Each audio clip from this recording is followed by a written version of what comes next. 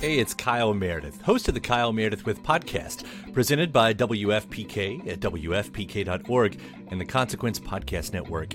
It's a series that puts the spotlight on iconic musicians and actors, inviting them to drop by and talk about their latest projects, whether it's albums, TV shows, films, or beyond. I'm going to say something I don't want to say. Here it goes. Without Spinal Tap, there is no Tenacious D. Whoa! Man!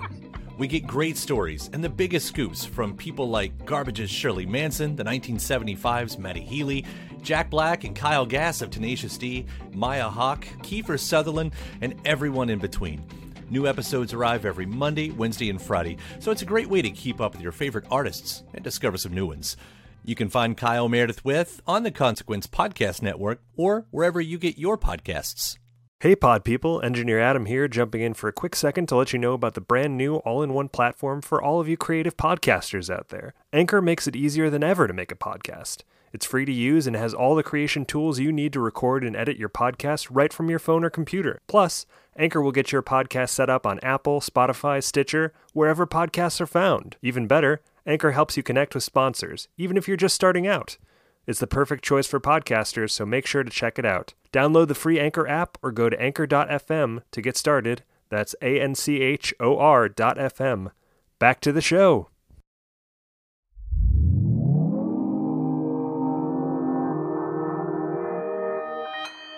Consequence Podcast Network.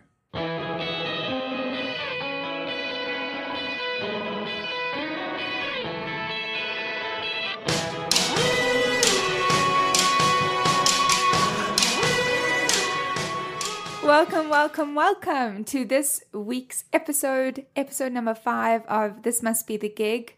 I'm your host, Leo Phillips, and my goal and our goal really every week is to document the one gig that changed an artist's life. So whether it's the absolute worst, whether it's the best, the one they'd prefer to really toss out the window and let it just be dragged by a bunch of feral rats in an alley, we'll cover it. And obviously, when I say artist, the concept of an artist doesn't stop at a musician. In the weeks to come, we'll dive into the world of live music, and that really includes choreographers, costume designers, and set designers, and venue bookers, and festivals, and there are so many things and people to cover. It is overwhelming. So without further ado, here with me in the studio is engineer and producer Adam Kivel. Hello. Hello. How are you? That was very serious and officious. Hello. I know, I feel very serious today. I don't feel like bogged down by things. I just feel like things are the way that they should be. You're inspired and ready to go. I think that's what's happening. I'm ready to go. And it might have to do with who you chatted with this week. I mean, that is a smart point, son. That is a clever point. It is especially special. Double special. It's a double special. With a side of fries. I wanted to get into it very quickly, speedily, you might say. Real speedy. Can we add a badumbo chilter? 4 years, Sadie Dupuis of Speedy Ortiz has been one of the most inspiring voices and human beings in the music world. Her toothy indie rock anthems have spoken from a place of real and beautiful honesty and strength. From bedroom pop beginnings to stunning debut Major Arcana, all the way through to their brand new record, which I love, Twerpverse. That is the name. I'm not calling you Twerps.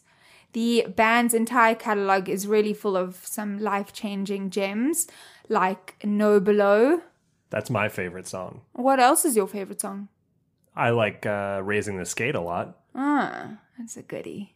What about You Hate the Title? That is my favorite on the new album. They're all songs that really help flip a switch and push your brain onto a more positive and mindful track. Even following Sadie on Twitter and on Instagram, it will make your day. I promise you. Bear witness. It will make your day infinitely better. Through funny, charming thoughts and links to pictures of dogs that are even named after her, or through messages about hotlines to report unsafe concert conditions, spread conscious veganism, and even get in touch if you can't afford to get into one of their shows. It's kind of a cozy little conversation that covers everything from the magic of a really great cup of tea, the majestic influence of Gwen Stefani, and even her parents' history in the music business, among many other delightful topics. You will laugh and you may cry, and you will probably immediately click onto speedyyourteas.com to buy a copy of Twerpverse and check out one of their amazing Raw live shows on their tour that has just kicked off. I believe the day this drops will be their second show on the tour. So go and grab your favorite mug and join us.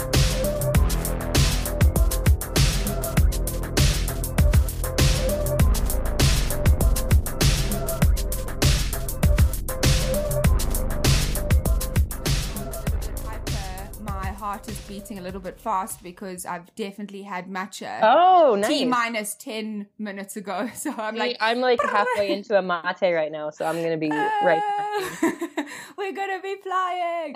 It's embarrassing how much caffeine affects me after I cut out coffee. Yeah, same. I don't miss it. I love the smell, but I don't miss what it did to my body. I started using a coffee scrub in the shower, and that's like the same difference to me. Like I get the smell and I don't have to feel anxious. Yeah. I could never function. I could never have a proper conversation until I had a coffee, which is really dangerous, right? Like if you can't function as a human without a liquid. And I don't feel that way with tea. Like I still drink caffeine, but it's just like, it's nice. Yeah. So do you know about Rooibos? I do drink Rooibos. So that's from my hometown. Oh, it's that's South amazing. African. Yeah. Yeah, I love Rooibos. I don't know how, but somehow I will send you. I have like the real Rooibos from back home. I'm sure that I'm drinking like garbage, fake no, stuff. they just fancy it up, and like we have what you called Fresh Pack, which is like literally it's dirt cheap. All it is just a non-fancy bag of Rooibos tea. There's nothing, there's not like infused with cinnamon and the smell of lavender. Like there's nothing, which is delicious, but the real Rooibos, like fresh off the soil, is amazing. And I'll send you some because every time somebody comes from South Africa, they have to bring me boxes. So now that sounds amazing. I know unfortunately my house is kind of full of just Rooibos tea bags, and I think I might have a little bit of a problem. I drink it a way that I think is not correct, which is I really like to make a latte with it. Oh no, that is correct. Oh, it is? Okay, cool. See, Rooibos is so amazing. It has no rules. I don't know if there's like I feel like I'm speaking about it like it's my child. It's, a little bit. You know, it's more your child than mine, so I'm happy it to is now defer both our children. Yeah. But and what do you do when you're on the road then and you're trying to like get a pick me? Like do you drink alcohol? Do you like drink energy drinks? Yeah, I drink alcohol. I try not to drink too much of it because just like I'm older than I was when I started doing this. Yeah. I don't feel very good if I get drunk every day on tour. So I try to like pretend like I have a real normal 9-to-5 job and then like weekend warrior it. Like I'll be like, oh, we have Saturday in like Chicago. I guess that'll be my night to turn up a little bit. I drink a ton of tea on tour. Like I'm traveling with like my thermos and all my tea bags and like a cooler of like. I mean, it sounds bad, but like I don't drink. And so that's also why I stopped drinking coffee, because I was a smoker. Like, I sound like one of those old, like, I was a smoker, but I really was for a really long time. And it was the smoking and drinking coffee and drinking alcohol was all linked. For some odd reason, my brain had decided to like stitch them all together. I think that's pretty common because it's all like stimulating the same parts of your brain. Right. And unfortunately, so I had to like chop it off at the head and then like go cold turkey.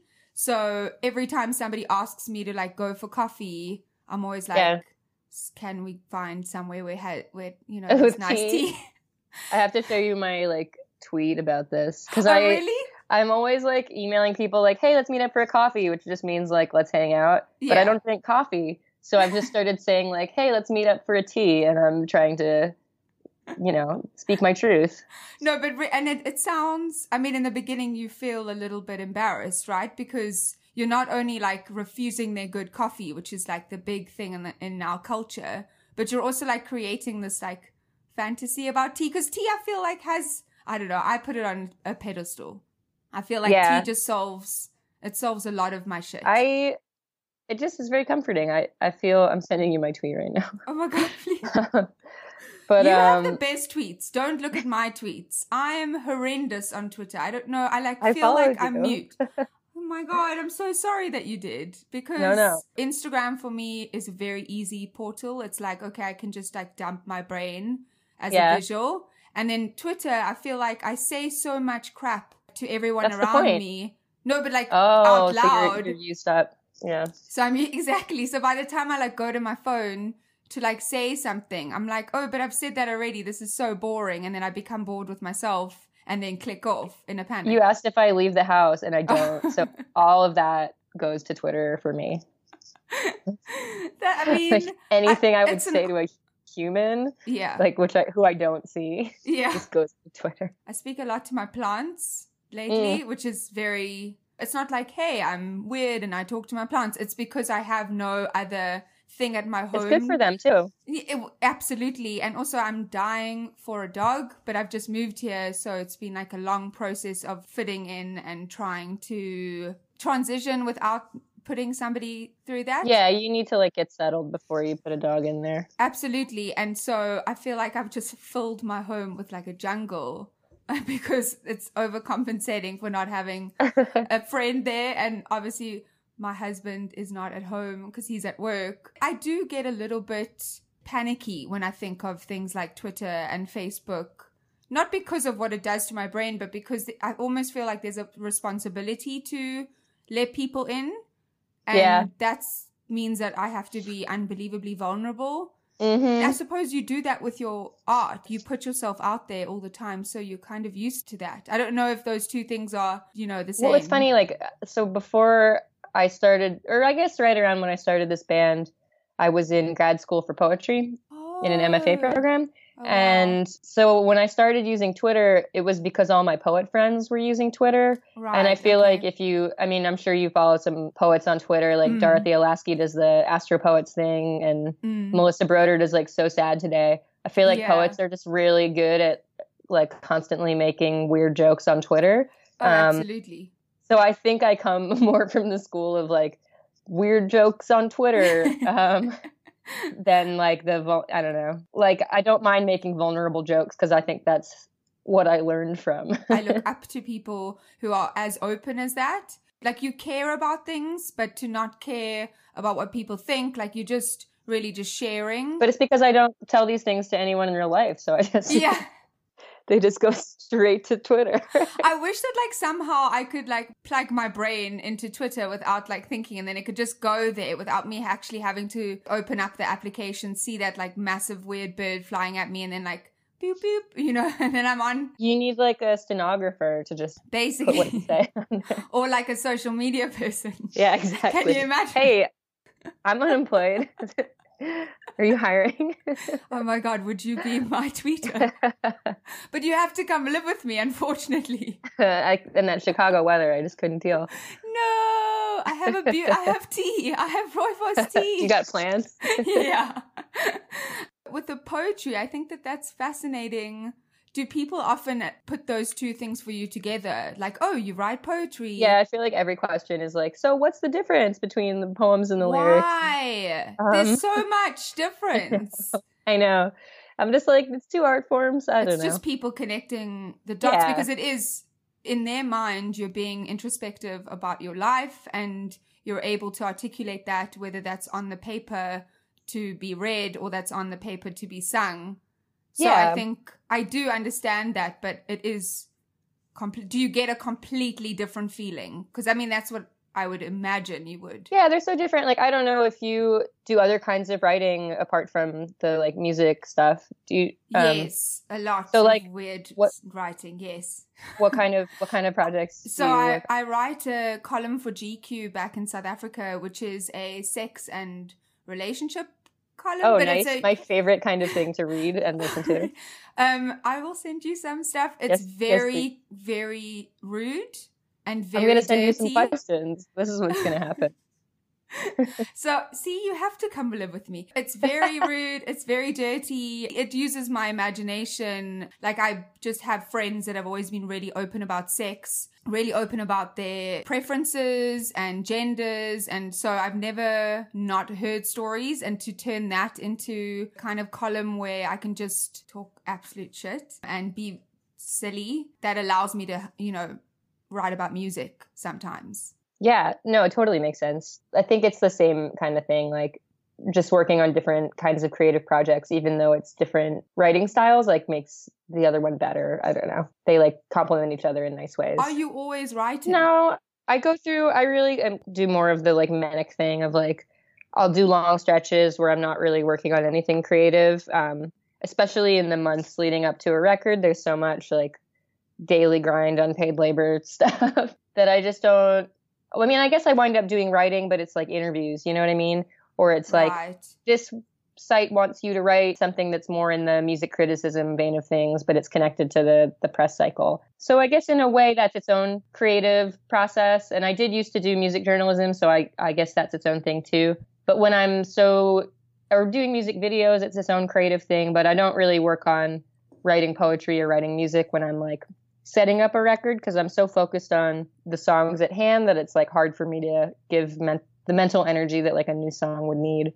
So usually like I always go through like a spurt of writing. So probably when we're done touring on this record, I'll have like 2 months off and I'll be writing a song or two every single day. And that will be sort of what I pull from. And that's sort of the nature of like, I guess, being self-employed. Yeah. I'm not like showing up one place every day to work on the same thing. It's like every single day it's something so different. So I don't always get the chance to work actively on like being creative and writing something new, which is a bummer, because I mean, when I had day jobs, which I did forever until I started touring full time, I would come home from work and like be so psyched to work on a song. Whereas now I'm like spending all day on the work surrounding those songs. And I'm like, oh, I don't feel like writing. I want to like watch TV and not think about music. Absolutely, because it gives it agency when it didn't really have a name. So it gives it that face, and then you land up having to focus on that face, which automatically makes you feel like it's not, like maybe it's too big. I totally hear what you're saying. Every time somebody asks me like, how have you freelanced for nearly 10 years? And the truth is you have to do something other than just the freelance, whether that's like walking dogs or babysitting or doing something completely different, like working on a production set, or, there's so many ways. Diverting that focus sometimes really helps you harness that process, because the process can get very claustrophobic. I have no idea how it is for you as a songwriter, but I can certainly relate from just the writing perspective. It really gets a lot. It's like, and I think also like it's easier to draw inspiration for creative projects when you have something else occupying your brain. I'm supposed to get inspiration to write songs by like answering interviews about writing songs all day, like when I worked at like, I used to work at, I mean, I've had all sorts of weird jobs, but the most recent one was, I worked as an instructor at a college teaching writing, and I would come up with so much music, just like the really long walk from the faculty parking lot to like where my classes were. I would just be like, oh, here's a good idea for a song, and like sing it into my phone. And then when I came home from teaching classes for the day, like the whole night would be just making demos of those songs. Whereas now I'm like, I'm just thinking about this stuff all day long. It's not an escape from anything to go write music. I feel like I'm saying that I don't like writing music. Like I love to write music. It's my favorite thing. It's just not a daily practice for me right now. It's like all the energy that would be after work will go into like a 2 or 3 week stretch where I'm just writing all day, every day while I'm off tour. Luckily, this is not one of those things where I can like turn this into a clickbaity headline. She hates music writing. I appreciate that kind of shift in process. Can you imagine if you were just doing the same thing forever? And I think that kind of condensing it into 2 months of like writing every day and really focusing on that, you tour so much. I can't blame you for wanting to be at home. And I was talking to a friend yesterday and I was like, is it like bad how much I don't leave the house and I'm antisocial? And he was like, you're on tour all the time. Like, what are you talking about? Like, you just haven't left the house. You've just been like home for a couple weeks. Like, but your body is so used to and so wired. But it feels to me like I've never left my house. Because like in the 2 weeks since South by Southwest, I've like hung out with one friend. I wonder if people have like a Sadie like spotting, like if they see you like leaving your house, like there's a red alert. Definitely. I mean, I live in West Philadelphia, and there's so many musicians in my neighborhood, and so like if I go to the grocery store, I'm very inclined to run into someone, a friend in a touring band. So I feel like if I am spotted out of the house, it's like, oh, you left today, like good for you. Like a clap and applause as you leave your house. I'm going to stand with like a boombox next time. No, that is very creepy. I'm so sorry for even entertaining. That's very rom-com, actually. I know. I feel like I want my life to be one. I'm always looking for those moments. Like you want to be John Cusack. I mean, it's unfortunate that I feel this way. Sometimes there are moments where I'm like, how can I make this more dramatic? And then I think of like a tumbleweed, or, when the flower releases itself off the stem and flies into your hair. Like none of that ever happens to me. I'm more likely to like trip and unfortunately make terrible sounds on the way down. People find it embarrassing to admit that they love 90s rom-coms. And or rom-coms in general. Oh, I love them. And I'm really into, do you watch much TV? Yeah. So I loved Mindy Project, and that was like my favorite show, and it's over now. But I had surgery, and I was like recovering for a week. Nothing major, but I had basically a week of bed rest, and I watched the entirety of Jane the Virgin. Do you watch that show? I've never watched that show, but I've only ever been told to watch that show. It's incredible. It's like everything that has made me mad about other TV shows I like. Like my biggest problem with Gilmore Girls is like all these people are having unplanned pregnancy and somehow abortion is never an option. Like, excuse me? You're not a real... And I feel like Jane the Virgin centers around some of those same concepts, but like abortion and like a woman's right to choose is always an option. Like a lot of the characters are queer. Like it's exploring like Latina family dynamics. Like, and it's got this rom-com element that's also infused with magical realism. And it's like the same thing you're saying, like the Jane, who's the protagonist, who's a writer, will like see it in her mind as like, a beautiful flower flowing into her hair and see what's actually happening. It's so cute and sweet. And it's just like, wait. It's doing everything right. So I watched all of it. There's like 76 episodes or something. I watched all of that in a week. So it's like... I think that's why you haven't left the house. I mean, that's exactly why. TV is so good. Why would I go out? This is totally off topic, but I've been having this conversation a lot with everybody around me because I feel I'm a semi-intelligent human being and I like feel a lot and I'm good and kind, but then I really love watching terribly trashy TV, and nobody... Like how trashy are we talking? Fess up, come on. So the other day I watched Vanderpump Rules. Okay, hell yeah. And Real Housewives of New York. And then they now have Real Housewives of Melbourne in Australia, Cheshire in England. Do we get those in the US? No, but I do it illegally. Yeah. I can get it for you. Nice. I'm not like an illegal internet wizard. Can you imagine you're caught out? But it also started around the time when stuff dips, when life dips a little and you're feeling a little bit down and a little bit dark. I turn to that because I can also work whilst I watch it because it's so mind-numbing. Mm-hmm.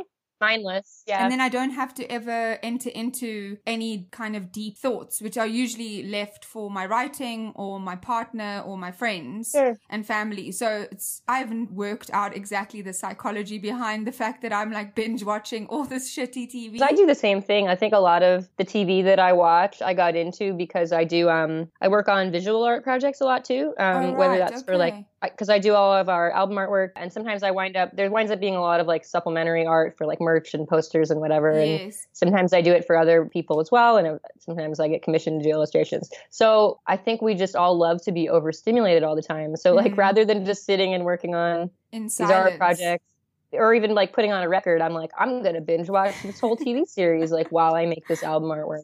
So that by the time the artwork's done, I've like watched a whole series of TV. You don't want anything that's too intellectually demanding because you're already giving half your brain to what your hands are doing. No, really, maybe you really should be my social media manager and my manager of life, because you've just put it we've got, so perfectly. We're like BFFs already.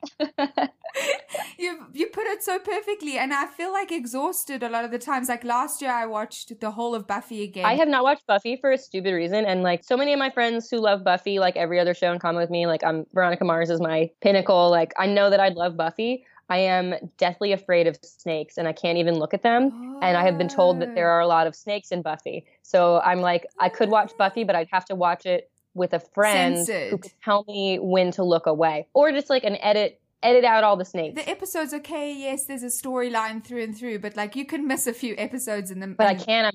I'm obsessive with stuff like that. I have to watch it all the way through from like start to finish. Oh no, well then that's it for you. You'll never get to know her. You'll never get to know Buffy or Willow. I'm just gonna keep like saying all these names. Like I know who they are. I know who the characters are. I've like read some of the comics. I just like it's sad, really. I want to watch Buffy. They know that you haven't watched it too. There's a hole in your lexicon. Yeah. I'm sorry to hear that you are deathly afraid of snakes. What happens to you when you see a snake? Is it in pictures or moving? Anything. Yeah. Even talking about it, I don't want to talk about it then. I'm sorry. I'm like in a good mental way right now, so it's okay. But if I was like more fragile, it would not be.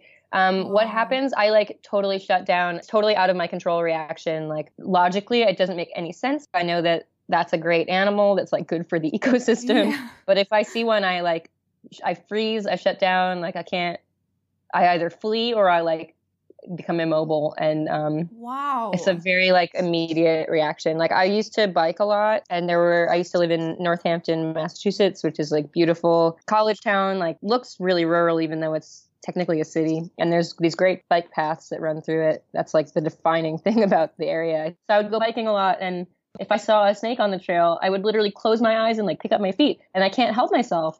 And I've like fallen off my bike for that reason. It's frightening. Even like an animated one. I don't understand. It like doesn't make any sense, but it's a very extreme phobia. Thankfully, you live in an area where there aren't like snakes roaming around. Yeah, there's like beautiful places in the world that I can't go to because I am afraid of encountering a snake. Are you talking about Australia? Like I went to Australia. Okay. I went to Australia for the first time last year for a tour, and I had a great time.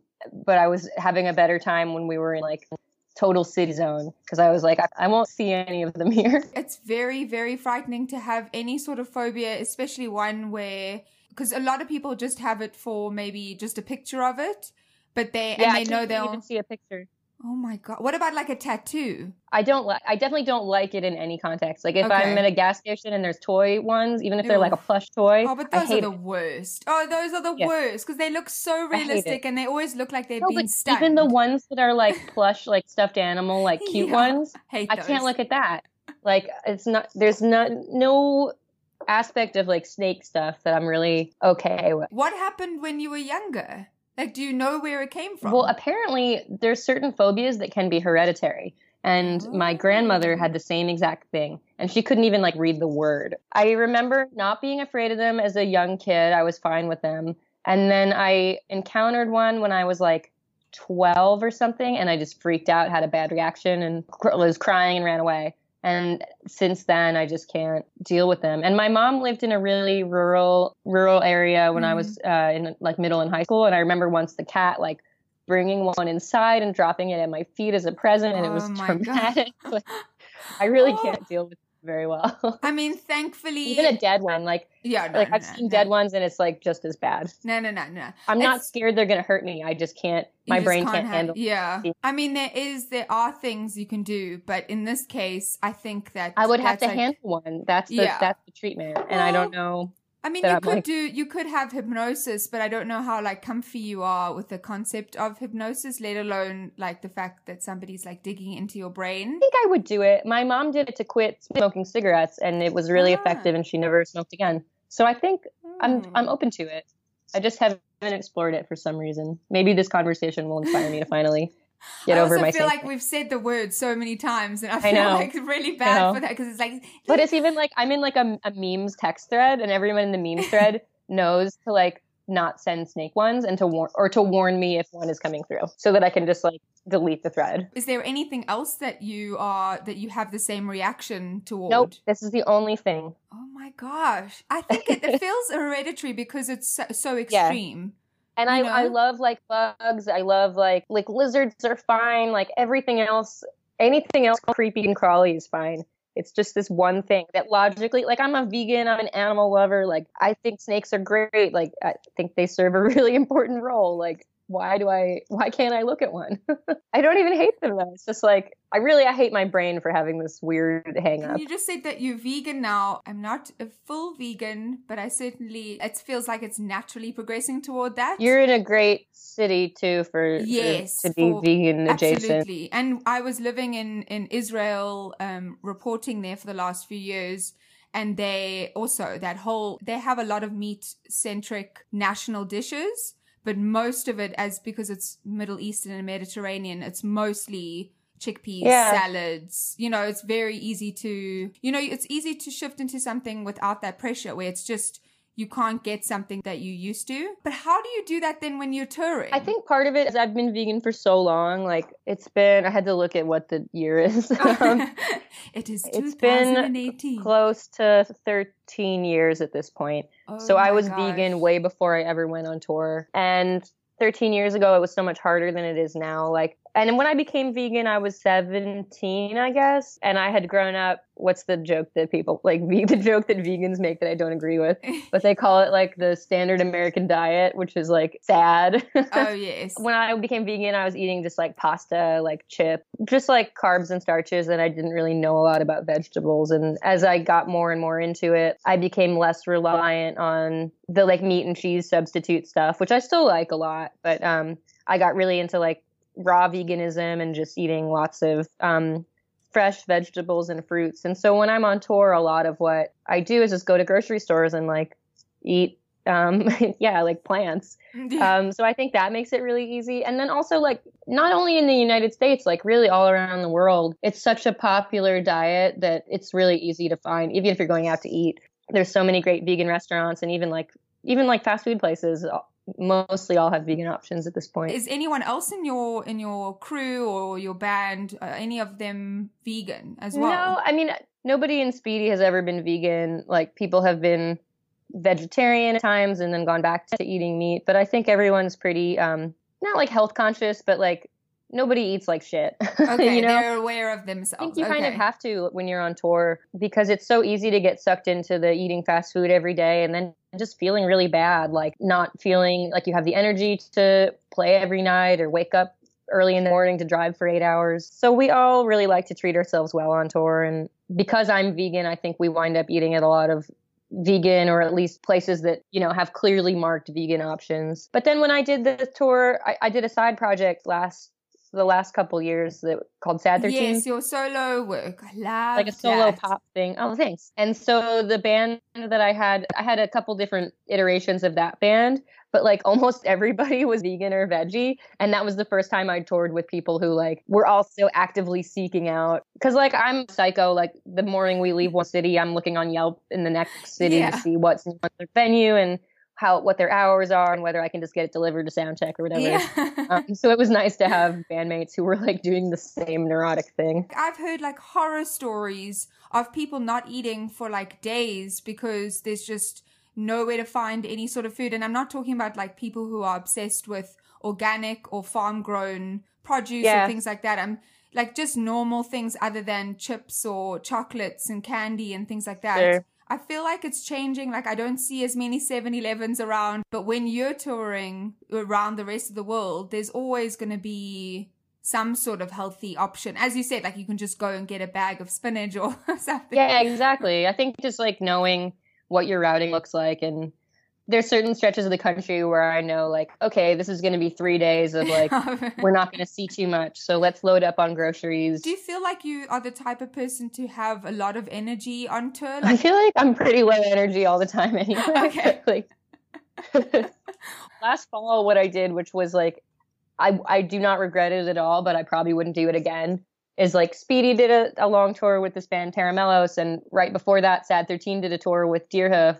And then like right after that, Sad 13 did a tour with Ted Leo. And Oh my I gosh. wanted to do all those tours. And I think right before the Deerhoof thing, like Speedy had a couple dates, like festival stuff. And right before that, Sad 13, that was when we did the Australia tour. So I was just back and ping-ponging between the two projects over the course of like 3-4 months. And I realized that my brain just can't do that. It's like, I was so admire people who play in like 5 bands and have, you know, that many sets memorized. But I'm like, I wrote all these songs and I can't even remember what's going on between the two of them. So I probably wouldn't do that again. Yeah, I feel like I love that you said that like you don't regret it, which is really good. But obviously having... because I love all those bands. Like I was so Exactly. happy and thankful to get to play with them and see them every night. But I was just like, I feel like I wasn't playing to the best of my ability because Oh yeah. I really need to like focus on one thing at a time. And I think that even just going through that process of finding that out is really admirable. Yeah. Like a lot of people are so frightened to just put themselves out there in any form, but a band can make you feel safe and comfy in that structure. And going out there on your own, you weren't ever on your own. You obviously had people with you, but going out there at marketing yourself, you know, as the solo project, it does put a very different spin, especially because you're working with different people as well who can affect you. Yeah. That's something that I wonder about a lot. I mean, that's something I really liked about the Sad 13 project. Because on the record, it's really just me. I had a few different iterations of that band and getting to teach the songs to different people, but also learning how they play and learn just makes you more aware of like what you do and how you play off them. And it was just really fun. I really, especially like 2 musicians in particular that I played with a lot on the Sad 13 stuff who've become like some of my best friends and favorite musicians. And just like, I had such a good time working with them that I really want to do another record just so I have more opportunities to play with them. So it's like nice to come home to like my Speedy bandmates who I know so well and have played with for years, but you get kind of comfortable playing with the same people. Like, you know what each other's preferences and leanings are, whereas like doing something all yourself but then having to teach it to different people like kind of stretches you in a way that playing with one band does not. And challenges you. And that creative chemistry, I think that little thing that like binds creatives together, even if it's not just in music, in any creative sense, is a mysterious and very beautiful thing. Yeah. Like you can just hear that gut like gurgling when you meet somebody who you just connect with on that level. And I can't even imagine being able to share your songs. It's all, I mean,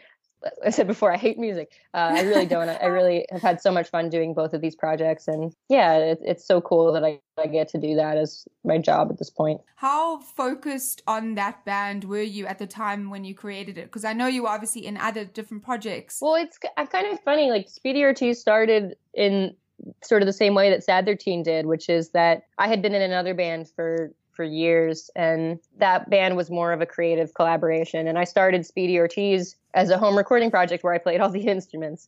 And then my bandmates were people I had known from other bands who had played with my old band. I just kind of like got some people to play some shows live who I had always wanted to play with and didn't really expect it to turn into a band. And then it did. And obviously I'm so thankful for that. But it wasn't like 4 people sat out in a room like, what do we want this thing to sound like? It was like, here's my solo thing. Like, yeah, Mike, do you want to play drums on a show with me? And then we liked playing together and we kept doing it. And we were like, oh, we should probably get a bass. Like, Darryl, do you want to play some shows with us? Like, here's like a whole album that I did by myself. You know, we loved very playing with organically. him. Yeah. So it was like, you know, once we realized like, oh, it's fun. These guys like playing these songs that I wrote. Like, I love how they play. Like, we should probably do something where they actually get to write parts and play. And that's sort of how it happened. So you were always writing, but did the performance element of being a musician appeal to you as much as the writing when you were studying? And I think just naturally, if you're writing songs, like you have to have a way to share them other than just recording. So I've been probably writing and recording much longer than I've been playing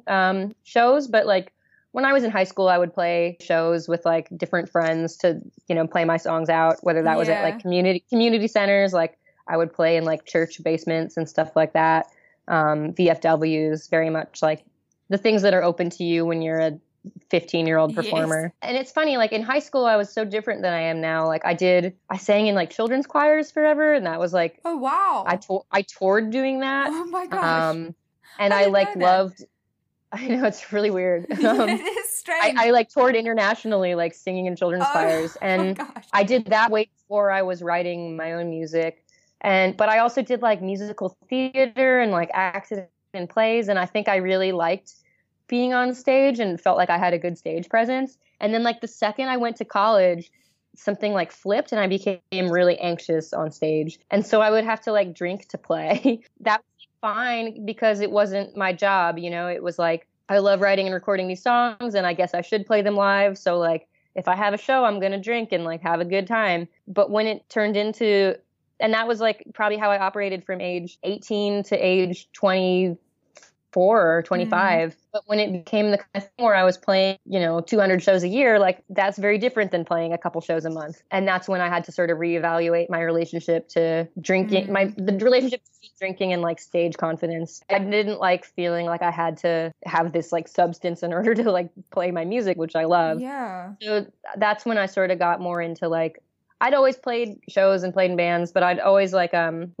bringing up so many topics at once right now. No. I'm like, this is so fascinating because I feel like there is something so alluring when you're a child and you get thrust into this like choir and theatrical performance because you have that camaraderie and also all those like different melodies and being dramatic.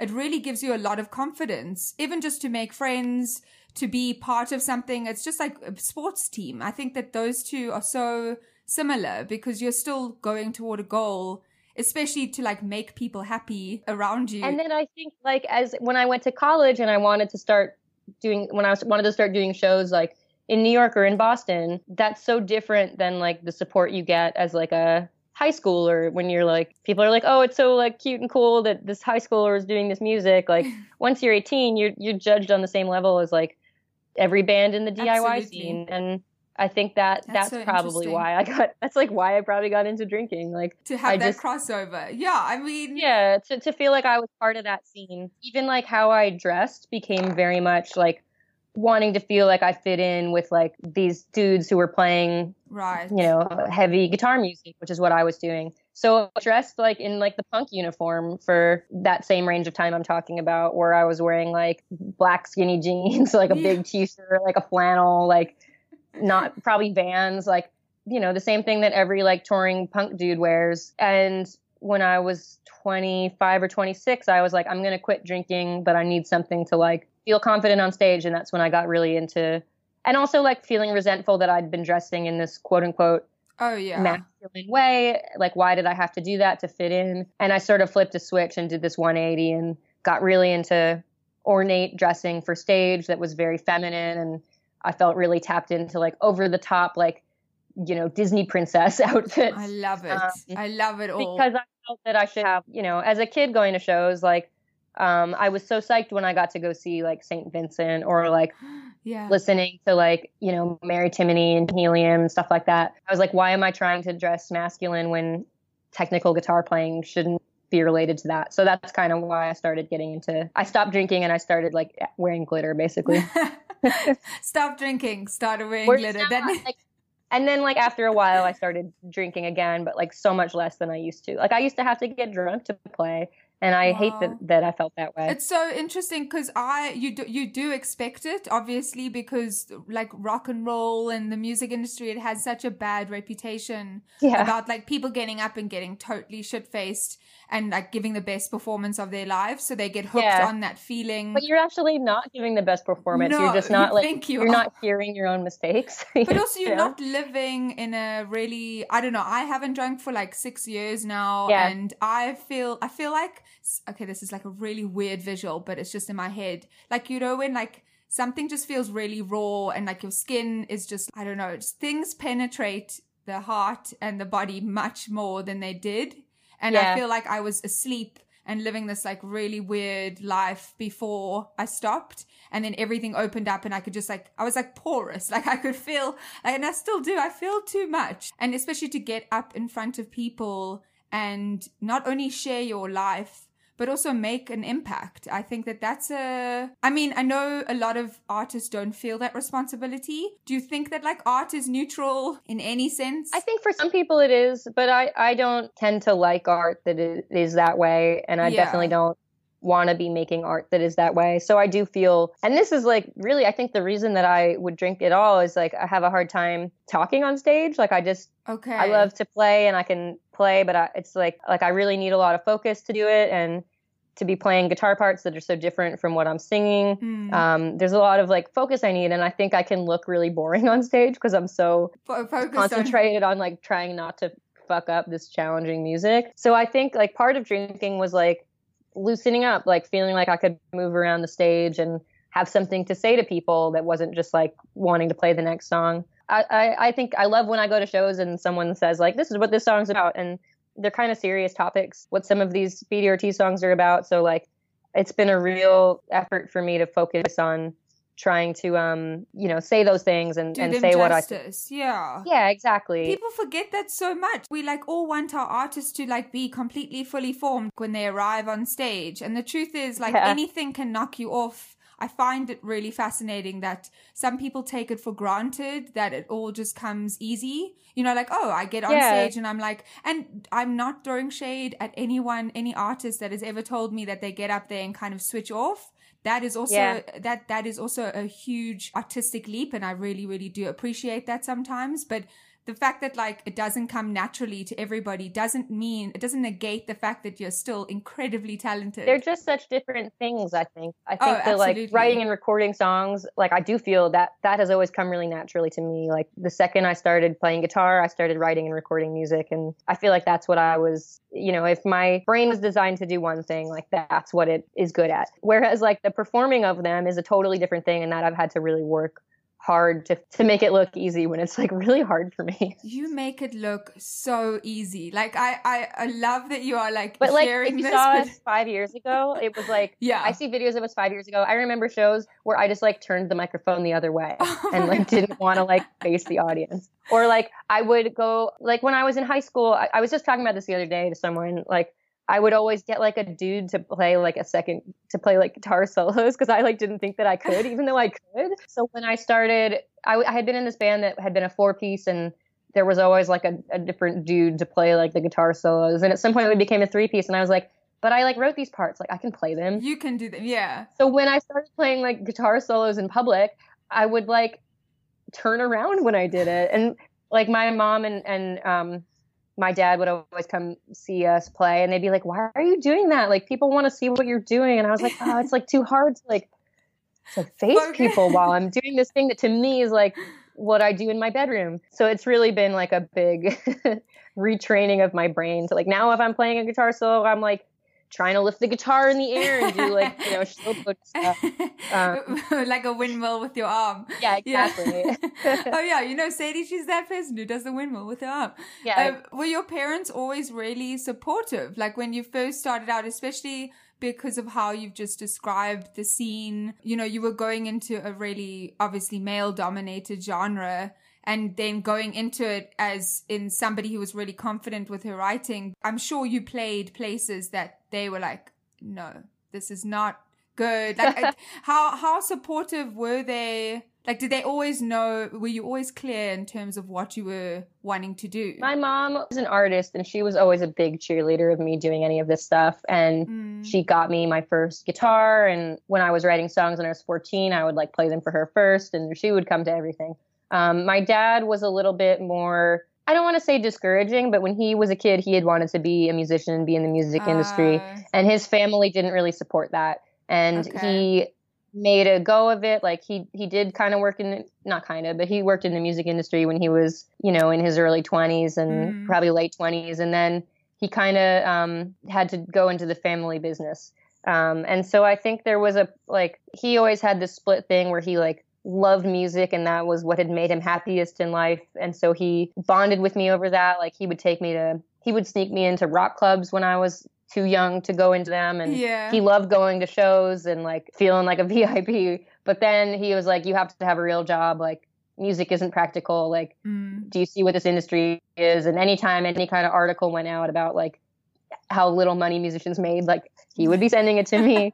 So it was really, I think his impulse was to be supportive, but he was also, he could be very realistic, I'll say. And he was right. Like, it is such a crapshoot. Like, and so it was really only my dad passed away a little over 3 years ago. You know, like I was 26 at that time, so I was like grown up, but still kind of on the young side to lose a parent, so it wasn't easy. He was so psyched when the first Speedy album did well, and the second record he just like always wanted to know every detail and sort of like to live vicariously through me getting to do the stuff that he had wanted to do. He was kind of critical of my first band, and probably rightfully so. Like he would never pay me lip service. If he didn't think something was good, he would like tell me why, and if he thought something was good, that meant a lot. And he really loved the Foil Deer record. He thought that was like the best thing I had ever done. Wow. So when that came out, it was kind of bittersweet because it was like the most success I'd had playing music, and some of the biggest, like it was the biggest stages I'd played up to that point, and getting festivals and doing all this touring stuff. And I sort of feel like, you know, me getting to do that stuff is like a nice tribute to him in a way. Like he was so absolutely insecure, not insecure, but like it really mattered to him that I was able to have like normal day and desk jobs. And when I finally quit them because doing music was like becoming more profitable, full-time, yeah. He was like psyched about that. So they weren't always like totally supportive. My dad always thought I spent too much time doing music and should have been doing something else. But then when it became my whole life and job, he was like, oh, this is cool. And also the construct of like when he was younger trying to make it. Not to say that it's so easy now to be a musician, but your barriers to entry, there aren't as many anymore. You know, you can release songs wherever you want to now. Back in the days, there was a formula. You had to be a certain type of person. You had to fit the mold, and you had to tour a lot. And that's not obviously easy for anybody. And back then, again, I don't know what his family did, but the mindset of like, I have to be in something stable, that was crippling for a lot of people. And he was like, he had played music, but he was really more interested in the business side of things. I think there was just a lot more money being thrown around back then. Like he would tell me stories about artists he worked with. He had produced, I mean, so many different things that are really cool, like Devo, like he worked with Grace Jones. He worked with like James Chance. So but there was just like, even for these kind of weird artists who still kind of made it in a pop sense, like there was so much money to be thrown around. And I think that was what made him really skeptical for me. There's just no money in it, but like that was never what I cared about or needed to get stuff done. So it's just caution too. It's just caring about his little girl, you know. It's just like it's so, I mean, you want to roll your eyes and you're like, come on, fuck, like support. But the truth is, thank God is coming from that place, because you don't want that coming from anyone else but somebody who's like your blood. You know, it's like almost like their right to tell you that you're doing things wrong. Somebody has to. But like, I got him to come to Market Hotel once, which was like my favorite funny thing that ever happened. Like for people, I guess, who don't know, it's like a DIY, very DIY space. At that time, it must have been 2008. It's way more legit now than it was then.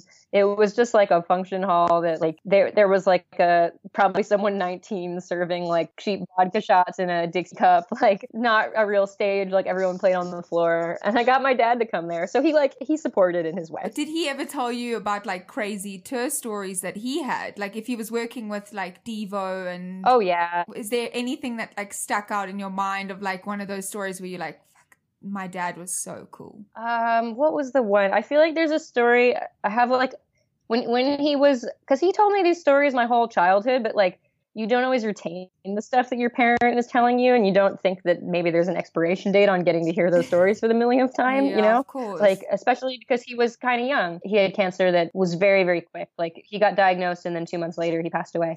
So in those 2 months, like I would go hang out with him a lot. And he was just like, I'm going to tell you my whole life story, like take notes. So I have like a note, like a Microsoft Word document somewhere. This is like me transcribing all the stuff that he was like frantically trying to tell me. But the one that he told me like his whole life, there was this thing he did with Devo where he produced a live, like a pay-per-view concert for them that was supposed to be in 3D called 3Devo. And it was like this like historically train wreck performance where they, I think, were playing to a track and they got out of sync with the track and like stormed off stage, and he had to like cajole them into going back on stage to finish out this thing that they'd already been paid a shitload of money to do. And his like theory was that they staged the whole thing on purpose. Like, oh my God. He thinks that they staged going out of sync. on purpose so that then walking off could be this dramatic thing. So that was like one story that he loved telling. And he'd always be like it was always funny listening to his stories because he was a big time name dropper up until like the end of his life. Like he had known and worked with like David Byrne, and he would just say David. Like you're supposed to know that he means like David Byrne, buds with David Byrne, but like you wouldn't know that listening to him talk. This podcast is like called after a Talking Heads song. I don't know. Yeah, that's totally true. This Must Be the Place is like the best song. Or like Lou Reed, he'd be like, "Oh, like saw Lou today." Like you're not friends with Lou. Dad, cut it out. I love that though. Like he had the right to say that, right? I mean, he did work with those people. He knew them, sure. Yeah, but he hadn't really since like way before. He like blowing up his spot. Like shame. He'd listen to this podcast and yell at me. Yeah, he'd be like, "What the hell? You're giving all my secrets away." I knew Lou, I knew David, I knew Mark. He really did. And in a way that I'm kind of antisocial and like don't leave the house, my dad was like a social butterfly and remembered every person he ever met and like everything they ever talked about. So for him, even though it had been a while since he was so actively engaged in the music industry, you know, it had been 25 years more, it still felt very much like that was still his life. So I think that's why he was kind of keen on, once Speedy Ortiz was doing well, he was like supportive. Yeah, and also just having somebody like that who knew what it was before you got into it. I think that must have been, and he must have been so proud that you also got into it the way that you did, that it wasn't contrived, it wasn't like asking him for contacts, like you got into it funny, naturally. Like, now I kind of feel bad about this, but he did really want to help, and I was very much like, I don't want your contacts, like I don't really want you to help in any way. Like I don't want to feel like I've gotten any favors. And I think that was always sort of a sore spot for him, because he really did. That had been his life before I was born. And I think he wanted to be able to feel more of a connection to what I was doing, and he wanted to be able to help, and I never really let him. And now, like, as I'm older, I'm like, why didn't I just let him? Like, but at the same time, then there's no question in my mind. Like I didn't rest on his laurels or anyone's. Like my dad and I don't have the same last name. Like, it wasn't like I got anything we did was because of me being a workaholic rather than nepotism. So that's cool. Exactly. It might not have gone the way that you wanted it to, or him. Like, what if he like let you down, you know, sent it to somebody and then nothing happened? Or can you imagine if like we'd done something on a major label? Like it would be you would be. I don't think we would be chatting. Probably. He'd always be like, these songs. When I was in high school, he'd be like, your songs are good. Like you should have someone else record them. I'd be like, it'd be such I don't know. No, it would be a whole different world. But I think he obviously trusted you enough to let you carry on doing it, which is a huge compliment as well from somebody who saw the back end of the music industry. Yeah, for sure. And that I think alone, irrespective of all the things he was saying, it wasn't like, oh, this is a cautionary tale. It was like, you are my blood and you are my daughter. This is what happened. And also telling those stories allowed him also to relive it as well, which is a huge compliment. Like, thank you for telling me that. I know that like we are on opposite ends. It's not easy speaking about anything with regards to loss and things like that. And I really appreciate you telling me about that. It's really wonderful to hear about him as well. I love talking about my dad, and because he was, I mean, even to my friends, he was kind of this like larger than life figure. And like I said, he was very social, and he loved knowing who my friends were. And, you know, before he was sick, like having my friends over and like getting drunk with my friends. Like, so I'm sure he'd be psyched. And, you know, because I miss him so much, like we were talking about before with the sharing personal vulnerable stuff on social media, like I do like to post about him every once in a while. And it's really like a nice thing for me too, when people comment or reach out to me that they've lost a parent, and that just that they can relate, and to know that I'm not alone in these feelings, and that, you know. Yeah, it's so I think that's something nice too. Sharing these stories, I get to hear other people's stories about their parents, which I always really appreciate having those shared with me. Absolutely. And obviously having somebody like that get to a level of success that I'm sure he never expected, but I'm sure he definitely really, you know, well, in a way of like, oh, this doesn't happen to anybody. And so I know that like, it sounds like he knew how hard things were.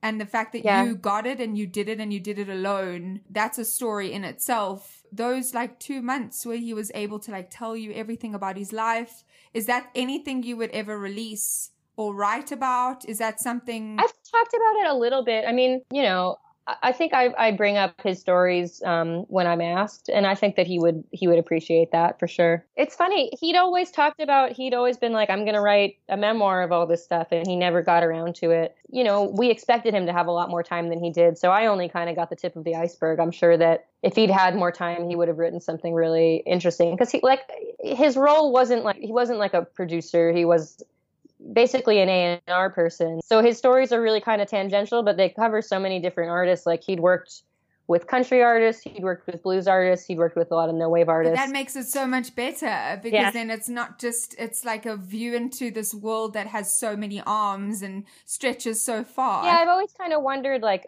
you know, when right after he died was when the Sufjan Stevens, like Carrie and Lowell album came out.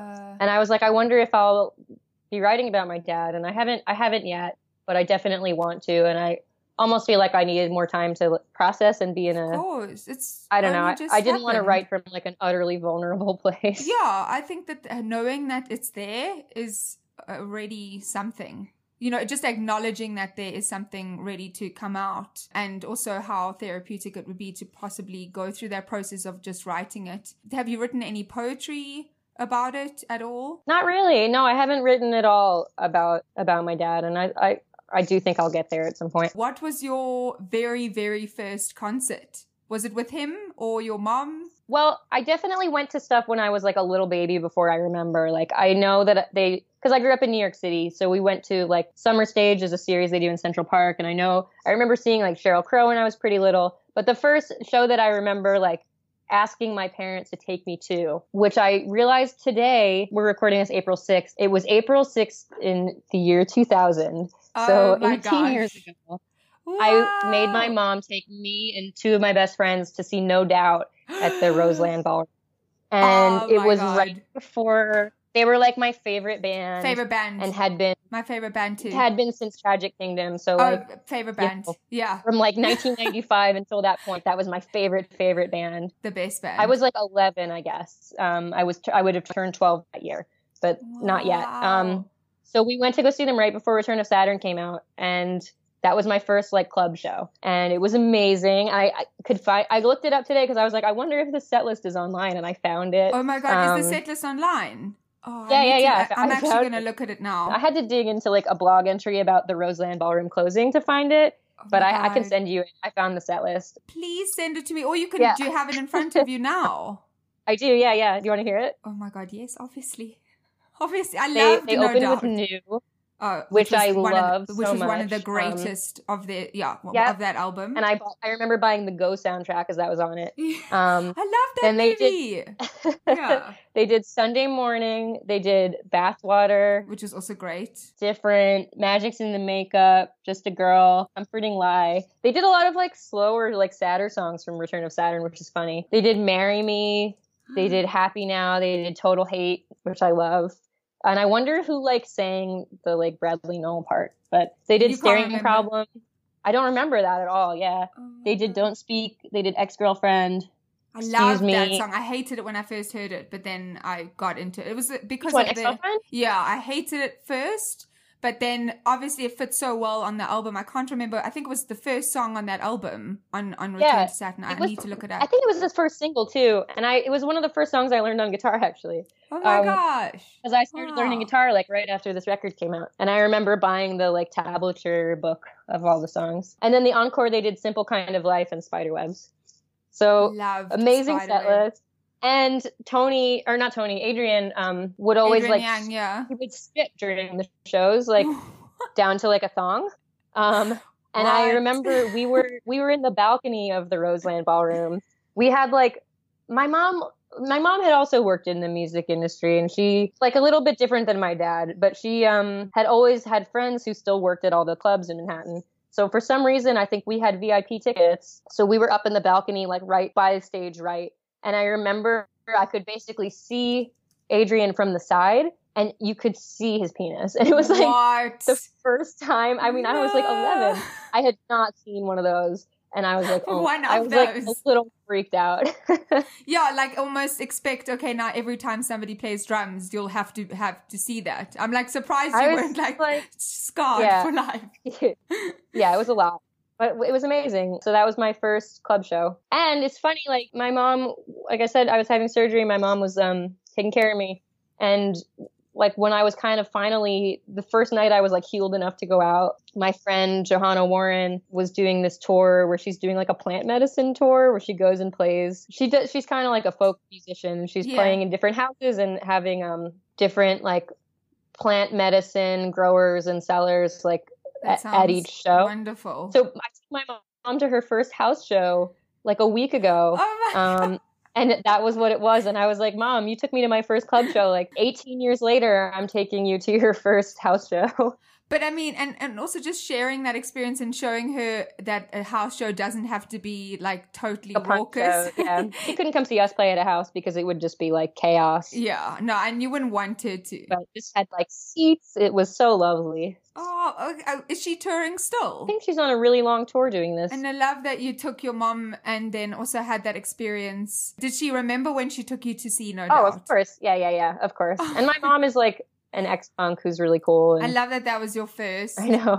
I'm so lucky. I feel like people don't appreciate them as much as they should. That was one of the first CDs that I ever got, Tragic Kingdom. Yeah. They didn't like have many CD stores in South Africa. So like you had to like get people to bring you CDs. And that was that and Miseducation of Lauryn Hill. Those two like weirdly were living in like, and Spice Girls. They were like living in the same shrine in my bedroom. Yeah. She was filled with a lot of hope. It always made me feel smarter, older, like all those feelings that you want when you're a child. You want to be like that rom-com thing like we were talking about earlier. It like makes you want to experience those feelings of like love. And it's funny, like I'm 29 now. Yeah. So my Saturn is returning, and I have been going back to that record, and it's still it's like really good. When are you turning 30 this year? Yeah, I turn 30 in a few months. When is your birthday? It's July 8th. I'm a Cancer, which is why I don't like leaving the house. Oh my gosh, that's a day before my husband. Really? Oh yeah. Aw. There's no way that I would work with any other sign. What are you? A Scorpio. Yep, so Scorpios and Cancers do you well. You knew that though. I'm sure you knew that. Well, my dad was a Scorpio too. That is really, really wonderful to hear. They are a certain type, like I feel like when you were talking about him, I was like, I know that person. There's this like level of intensity, and I mean, we're good people. We love intensely, which is sometimes to our detriment, but we never see it that way in the moment, which I think is a beautiful thing. Like there's never a moment of like, am I doing the right thing? You know, it's always just, there's always that self-reflection after you have that Hulk moment, which is what I call those breakouts. A good Scorpio breakout. Going back to that first concert, did you find Gwen Stefani's stage presence? Did she perform the way that you thought like live performers should perform? Totally. And like, I mean, I definitely had seen every No Doubt music video, and like, so I kind of knew what I was getting into, but I definitely never thought, I mean, I was like definitely like a fat kid. I was not a self-confident person. Not for that reason alone, just like kind of an insecure, sensitive person. And I didn't have a lot of friends at that time. I had like 2 friends, and they were twins, and they didn't really have friends either. And that's like who went to the show with me, and my mom. Oh my gosh. So like definitely seeing her wearing these like outrageous outfits, like that was not something that I really thought was open to me because of just like body shame that you get when you're dragged young. into when you're that young. And even as an gosh. adult, like I'm a fairly thin person now, and I still have a lot of those hang-ups, even as like a fat positive person. But I definitely dyed my hair pink, and my mom helped me do it like after that show. Oh my God. I wish like my mom was cool, but I grew up in a Jewish home. So my mom was like, you can't have any piercings, no tattoos. So I still don't have my ears pierced. I have to wear clip-ons, which look, it makes like life it makes it fun because every clip-on has a story, and most of them are given to me by my friends whose like grandparents have passed away, and then they're like, here are my grands. Oh, I love costume jewelry like that. But it's funny, like my dad was Jewish, and my mom was Catholic, she is. I mean, but neither of them, you know, secular, more so in like social upbringing.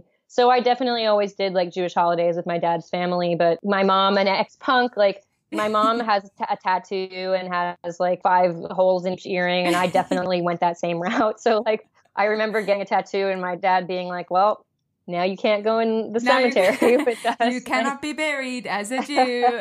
Yeah. To go back to your first memory really playing in your bands, did you feel like you were channeling some of the performance that you had watched? Like, how did you know how to move? No, not at all. I just like would stand there. Was there any show that really stands out where everything shifted and you felt very comfy? I remember, well, like seeing other bands, like, or playing with friends' bands and touring with friends' bands, I would be like, oh, this is that person's one move. Like, I'm going to try that. Like, I definitely remember like seeing Superchunk and Mac is like pogoing over the stage and me being like, I could do that. Just seeing different, like, you know, really minor gestures other people make on stage. I had one friend in a band that we toured with a lot who would like shake his head like from side to side while he was doing something cool on guitar. And I was like, okay, like I will robotically incorporate that in. So it was always kind of like aping these minor gestures that I would see my friends or bands I liked doing on stage, but nothing super dramatic.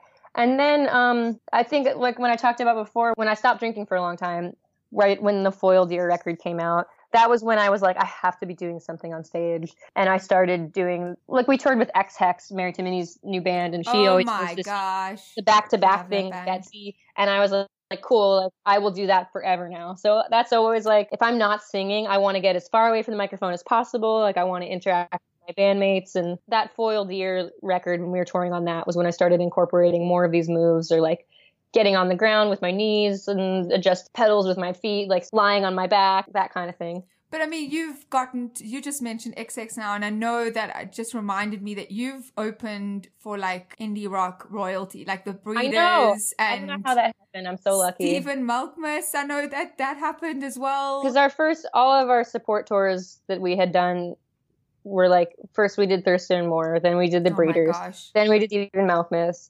Then we got to do the tour with Mary Timony, like, and my mom was like, which of your 90s heroes are left? And I named like 2 people, and I don't want to say who they are because literally like 3 days ago, I got an offer from like maybe my biggest 90s hero. It's not announced and I can't say, but like. I can't even imagine the feeling, let alone working with legendary people, but also playing with them on the same stage. And to become friends with them later. Like all of these. I don't even. Pretty much everyone we just mentioned, like I'm still in touch with and like hanging out with. Like it's surreal. If you had told me 10 years ago that like when I play Portland I would get to hang out with Stephen Malkmus, I would have like shat myself. Like I would have been like, you're pulling a leg, like get out of my life forever. I don't take that stuff for granted. It's still so surreal to me and just so validating. Like anyone who likes my music it's really validating. I love hearing from fans and people who become my friends because they're fans, like,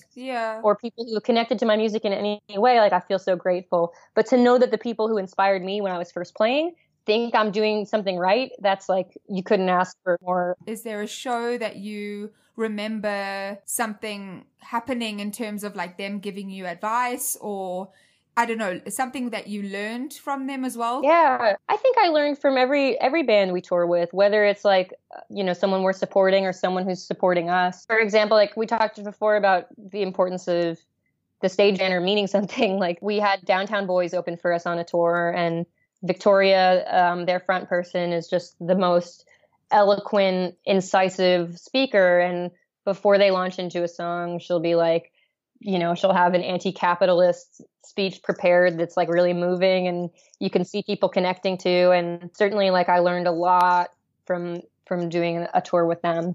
We had Mitski open for us on a tour, who's like just one of the most amazing writers and performers. Wonderful. Yeah. Watching the seriousness that she lends to each performance. Like I think sometimes my impulse is to treat things casually and not be self-serious, but there's a lot of strength in allowing silence to happen. And I don't know, just knowing that what you're saying is important. And I think I learned a lot from watching her too. Like, and then of course, like the people we mentioned before, like I definitely got really good advice from the members of the Jicks, just being on tour with them and also seeing how they they treat each other on tour. I think when you watch musicians who've been doing it for 30 years almost, like there's a reason they're able to have careers with longevity. And that was a big reason that I slowed down on the drinking too. Like seeing the bands that I grew up with, like they'll have some fun, but they're not getting wasted. Like it's not sustainable to do that. They treat themselves well. They have like fun on tour. They go like bowling, like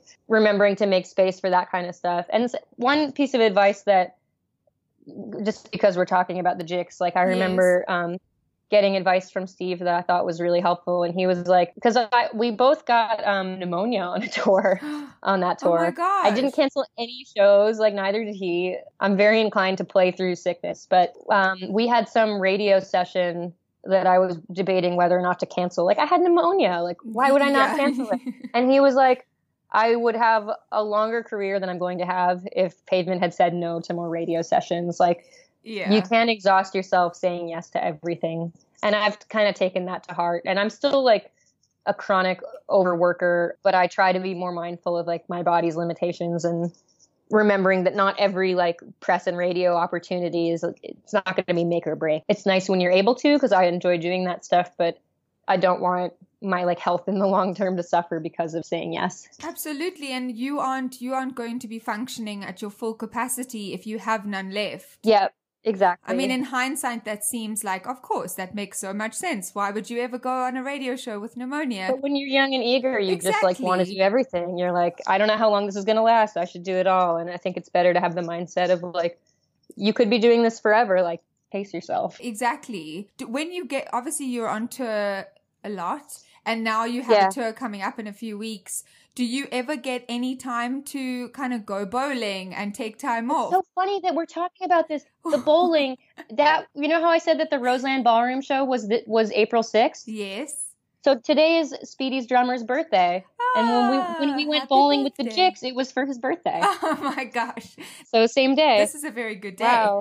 Yeah, seriously. That is serendipitous. Was there ever a show, especially like having played with people that you really admire, was there a show that had the entirely opposite effect? It taught you a lot, but you never want to happen again. This is the thing. I'm so self-critical that I think shows are terrible all the time. And I'll come off stage. Like I usually sell merch for us after we play, because I like to get to meet the people who came and stuff, and like sign records and stuff. And I'm really bad at disguising my own disappointment, yeah, which is like the worst thing you can do. So I'll get off stage thinking like that was the worst show we've ever played. And people will come and be like, that was so great. I'm like, yeah, sorry, it was terrible. They'll be like, what are you talking about? So I always do that annoying thing, being like, oh, it was bad. But it's really never as bad as you think it is. To me, it'll be like I flubbed one thing early on, and so then I'm in a bad mood the entire set. So I think it's just like terrible, but it's not really.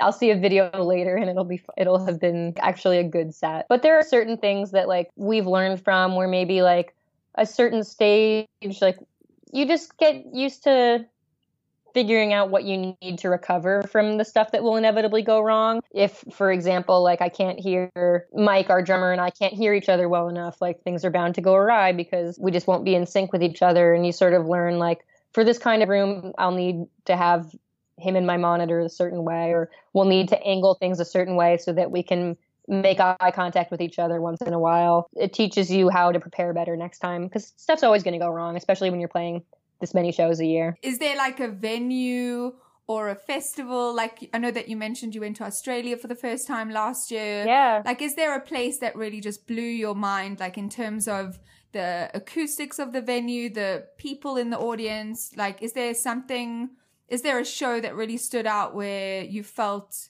like, wow, this is what it's meant to be like? I mean, different places. Like, on tour, my favorite place that we've been lucky enough to play was Mexico City. I fell so in love with it. I loved everyone who came to see us. We played a festival there. I feel like I just really became very quickly attached to that city. Felt really at home. And I got to go back there this year, actually. I got to go on vacation, which was great. It was great to get to go there not for work, and sort of know that the warm feelings I got from it just from playing a festival were true, even as like even as a tourist. I always love, I mean, I keep bringing up Chicago because you live there, but that's always a favorite for us on tour. I feel that Chicago has always treated us really well. I love, we always played Empty Bottle forever. And that's such a legendary venue that I knew about way before I ever went to Chicago. We played Talia Hall last time, I think, that we had a headline show, and that place sounds amazing. And I always love the venues that have a nice kitchen. That's such a nice gesture when you're on tour. Like we said, you can buy groceries, but it's not going to feel as nice as a great meal, and they really have a nice kitchen. That was cool. I don't know, so many places. I'm really grateful for everywhere we get to play, even the really small cities. I love playing Kansas City. I'm pretty happy on tour to get to see different places, and I love the small cities as much as the huge venue cities. And I love that you mentioned earlier about meeting people as well, because I think that, and naturally I totally get it. When you get to a certain point, there's only so much of yourself that you can give. And I know that a lot of artists that I've spoken to, they certainly want to have that space between them and their fan, and not in a way of I don't touch me, I can't have your fan juju on me, but more they just feel exhausted after they perform. I'm sure you felt like that as well, but the fact that you are so involved in every aspect of the bands that you're in is a really, really rare thing. And I know that your fans are so loyal. Has there ever been a situation with a fan where you're just this is the reason why I do this? Definitely. And I become friends with our fans a lot of the time. That's pretty normal for me. There's one, I hesitate to call her a fan because she's my friend at this point, but I had never met her when we first met. And she just gave me a letter talking about representation and visibility, and how she had started playing in rock bands because of seeing Speedy Ortiz. And she was underage at the time, she's not now. But that just meant the world to me. And there have been a few times that someone has given me a letter after a show that says something like that. And that's always knowing that you inspired someone to start playing and do something that they incorrectly felt that they couldn't do. That feels really, really good. So yeah, that's always really meaningful to me, meeting young fans who started playing because of the band. Or sometimes people will come up and tell me that a certain song helped them through something difficult in their life. People told me that Raising the Skate helped them quit a job, which is really cool to hear. A job that they should have quit, not that they, did impulsively, but that their working conditions weren't good and that they hadn't felt good sticking up for themselves. So stuff like that is always awesome. But then there's also really fun stuff. There are 2 dogs now that are named after me. One of them is this corgi that you can find on Instagram. Oh my God. Her name is Sadie Dog Pui. And I check up on this dog every day. And I met Sadie Dog Pui's dog parents at the last time we played LA, and that was pretty cool. So we have fans, but I become fans of them as well, and aware of them, and I definitely love to meet people in that way. And that's why I don't leave the house when I'm at home, because I did all my socializing for the year. Yeah, I was going to say you've it's a battery power, you're full, the pack is full. But were you like that when you were a fan when you were younger? Did you ever go wait backstage and get the autograph and want somebody to sign something? How connected were you to the stars that you were a fan of? A little bit, but I think a lot of the people that I always became big fans of were not so much. I think I'm a nerd, so I would get into stuff that wasn't that popular. So it was a little easier, or popular on an indie college radio, the same level that Speedy is, So it would be easy for me to go take a picture with someone at that level, which is a little bit different from I don't know why I keep talking about the Jicks, but I went to go see them a million times, so many times, and I never waited around for a photo. Someone that I did, this band Menomina, did you ever get into them? Yes. Where did they go? They're not doing stuff right this moment, but Danny from Menomina plays on one of the songs on the new record. Oh, which song? Villain. Oh my gosh. I love that track. Will be out as a single in a week. I have a photo of him that we became friends a few years ago, but I went to see Menomina probably 20 times before I ever met him. And I definitely made him take a fan photo with me. And I'm 20 years old and I look so funny. I have huge curly hair and glasses, and I'm wearing Birkenstocks. I don't look the same. Yeah. And and so psyched, like grinning ear to ear. And he just looks normal. He's just like taking a photo. Yeah, he's like, there's a fan. But it's really, really funny. And I haven't met Conor Oberst, but I became good friends with, Mike Mogis of Bright Eyes mixed our most recent record. And I'm friends with all the people like Rob Nansel, who runs Saddle Creek, and a lot of the people who work there. And we toured with The Good Life as well, Tim Kasher's band. So there's a photo of me. This is a show my dad took me to. Yeah. My dad got me into some Bright Eyes show that I should not have been able to go to when I was like 15. And there is a photo of me with Conor Oberst, and I am just like the most excited 15-year-old. Oh my God, I have to see this photo. It's really funny. I'll find it. And I post it online like every time we go to Omaha. And like I've been in, I still haven't met Conor Oberst, but my friend is his roommate. So I've like been in his house, and I'm like, it's so funny that this photo of me exists when I have so many. I can't wait until you meet him and you need to hold the photograph, and then somebody needs to take a photograph of you holding the photograph. I don't really get that starstruck, but I mean, we've been in the same room a couple times, and I'm too scared to say. No, but I like keep it. It's like your little like unicorn. I keep him safe. Yeah, no, like you'll meet him when the time's right. I know that you mentioned Mike working on your record, but also you had Emily mastering the record, and like she is such a legend. And yes, this is the third record we've done with her. I'm like amazing. Such a big fan. I really and she's just cool. Like her whole. I feel like more people need to interview her about her life. I feel like we're very similar. She played in bands and fronted a band that she won't let me listen to, but she's like, it's really similar to Speedy. We have the kind of similar taste, and I feel like I could see that becoming my path as I kind of get more interested in production. Like if I had to guess what I'd be doing 10 years from now, I think I'd like to be working in a studio. So I really view her as she's a real role model to me, and I just feel so thankful that she's in my life and is my friend, and we get to have her work on our records because I'm just such a fan of what she does. And she works on so many diverse things. Like she'll do a huge pop record, and then she'll also do bands like us. How the passion like fuels the decisions that she makes in terms of who she works with, and that totally for any outsider is you always appreciate that, because you never want somebody to, not sell out, but you never want somebody to go along a path that they don't feel comfy in. And the fact that she gets to work. Yeah, I mean, she has her choice of projects for sure. Like she works with the Foo Fighters. Well, Dave Grohl will like fly in on a private jet to go like work with her. And then she'll also do she'll have me and like Mike from Speedy like sitting on her couch while she works on our record. Like I think she treats everything with the same enthusiasm. Like even when she's working on these huge records, like she does Sia and she does Haim, and she's so passionate about those projects. And then even when she's working with little bands like us, she's really passionate and paying attention and has ideas. And I recommend her to everybody I know. I just think she's the best. So tell me quickly a little bit about the new album, Twerpverse, which I love the name. I read, I usually don't like to read the bios, because at least not before I've listened, because it kind of informs my cool. I like that. And not to say I have friends who write the most beautiful bios, not to say that that's not an art in itself, but I certainly like to form my own opinion, just because as I said, I'm porous, so I can suck things up in a way that doesn't leave me sometimes. I did find it interesting about reading up a little bit that you scrapped the plans for your record.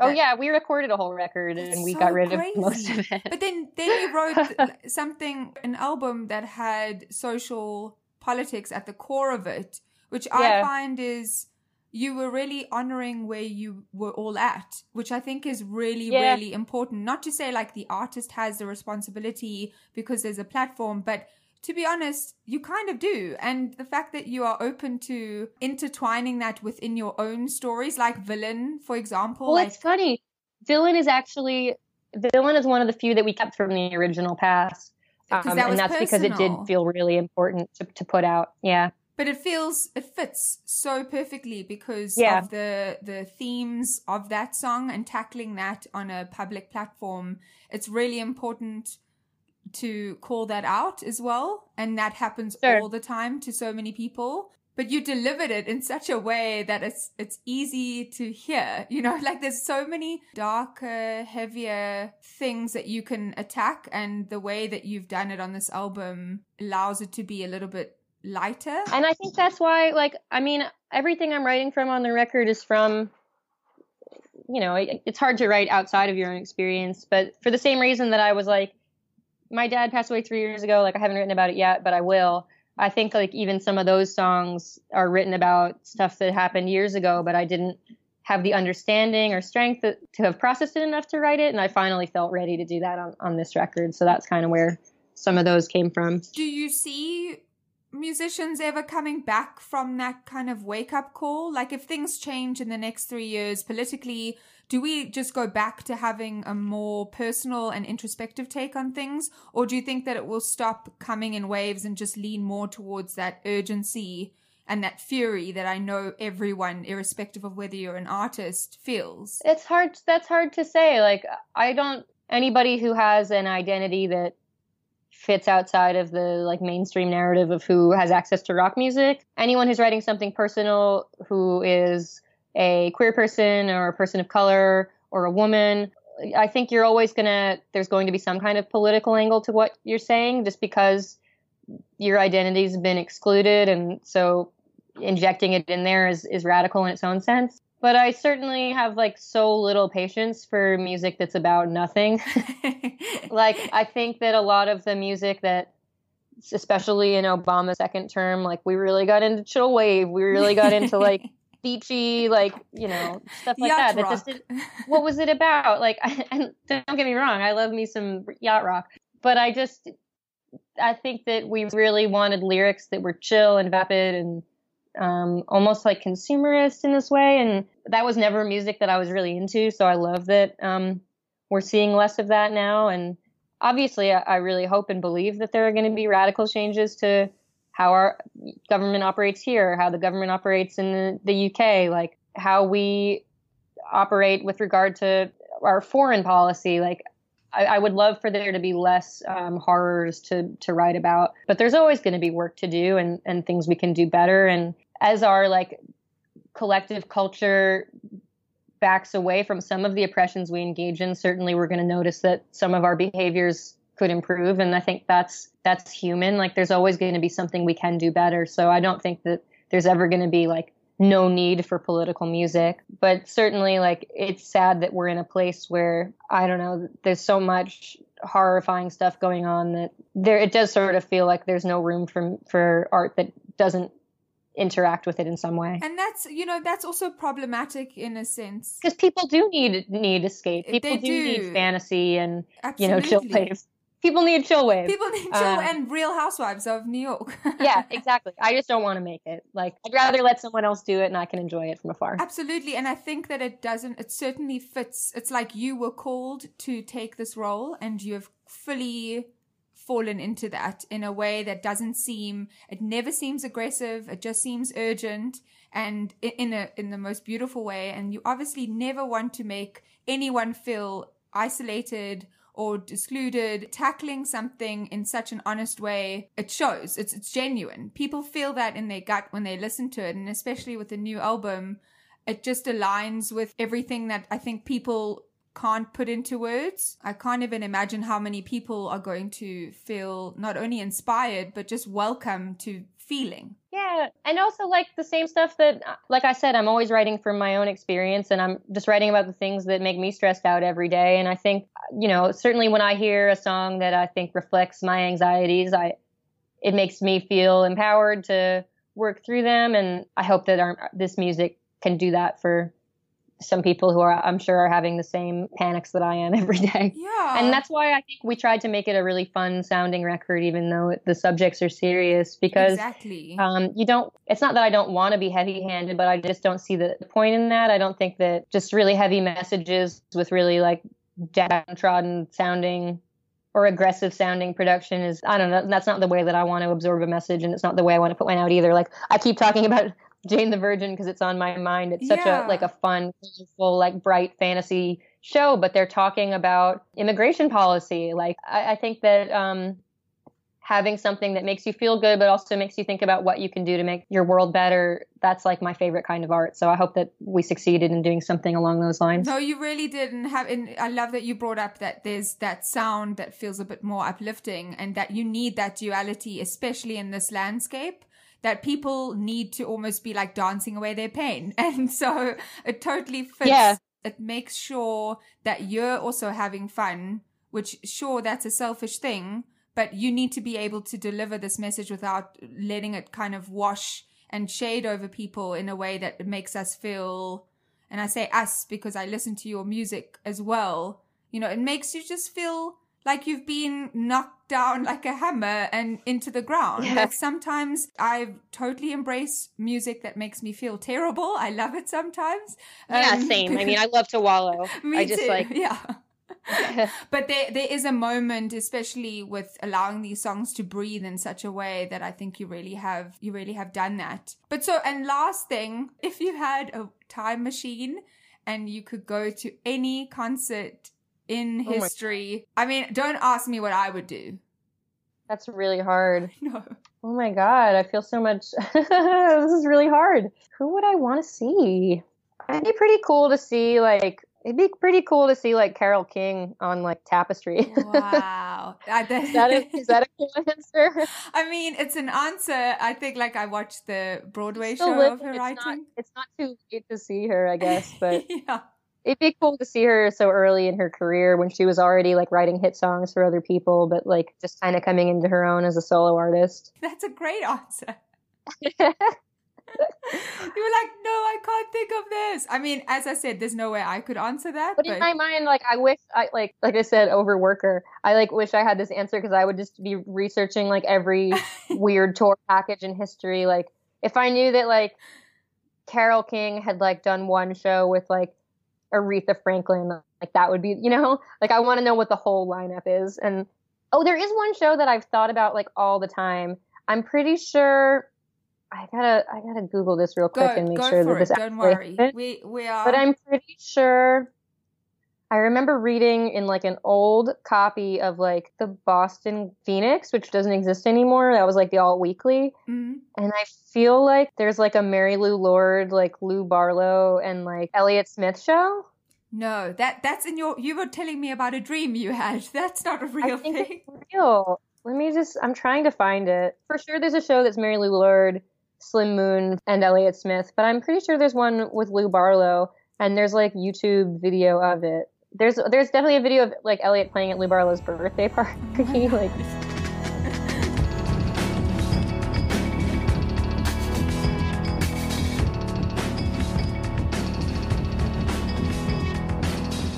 This Must Be the Gig is produced by Adam Kivel, and we'd like to thank Billy Yost and The Kickback for our theme song Rube, and buy their music at thekickbackband.com. Lexi Frame for the artwork, Daniel Brater and Dean Berger for the additional sound design, and the Consequence Podcast Network, where you'll find a bunch of other amazing shows.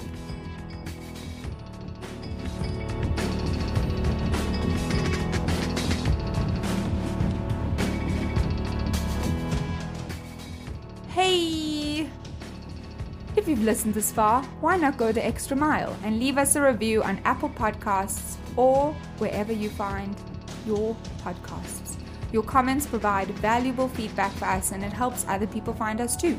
For information on new episodes, be sure to follow us on Facebook, Twitter, or Instagram at TMBTGPod, and generally just irritate everyone you know about the show. Thanks again, and I miss you already.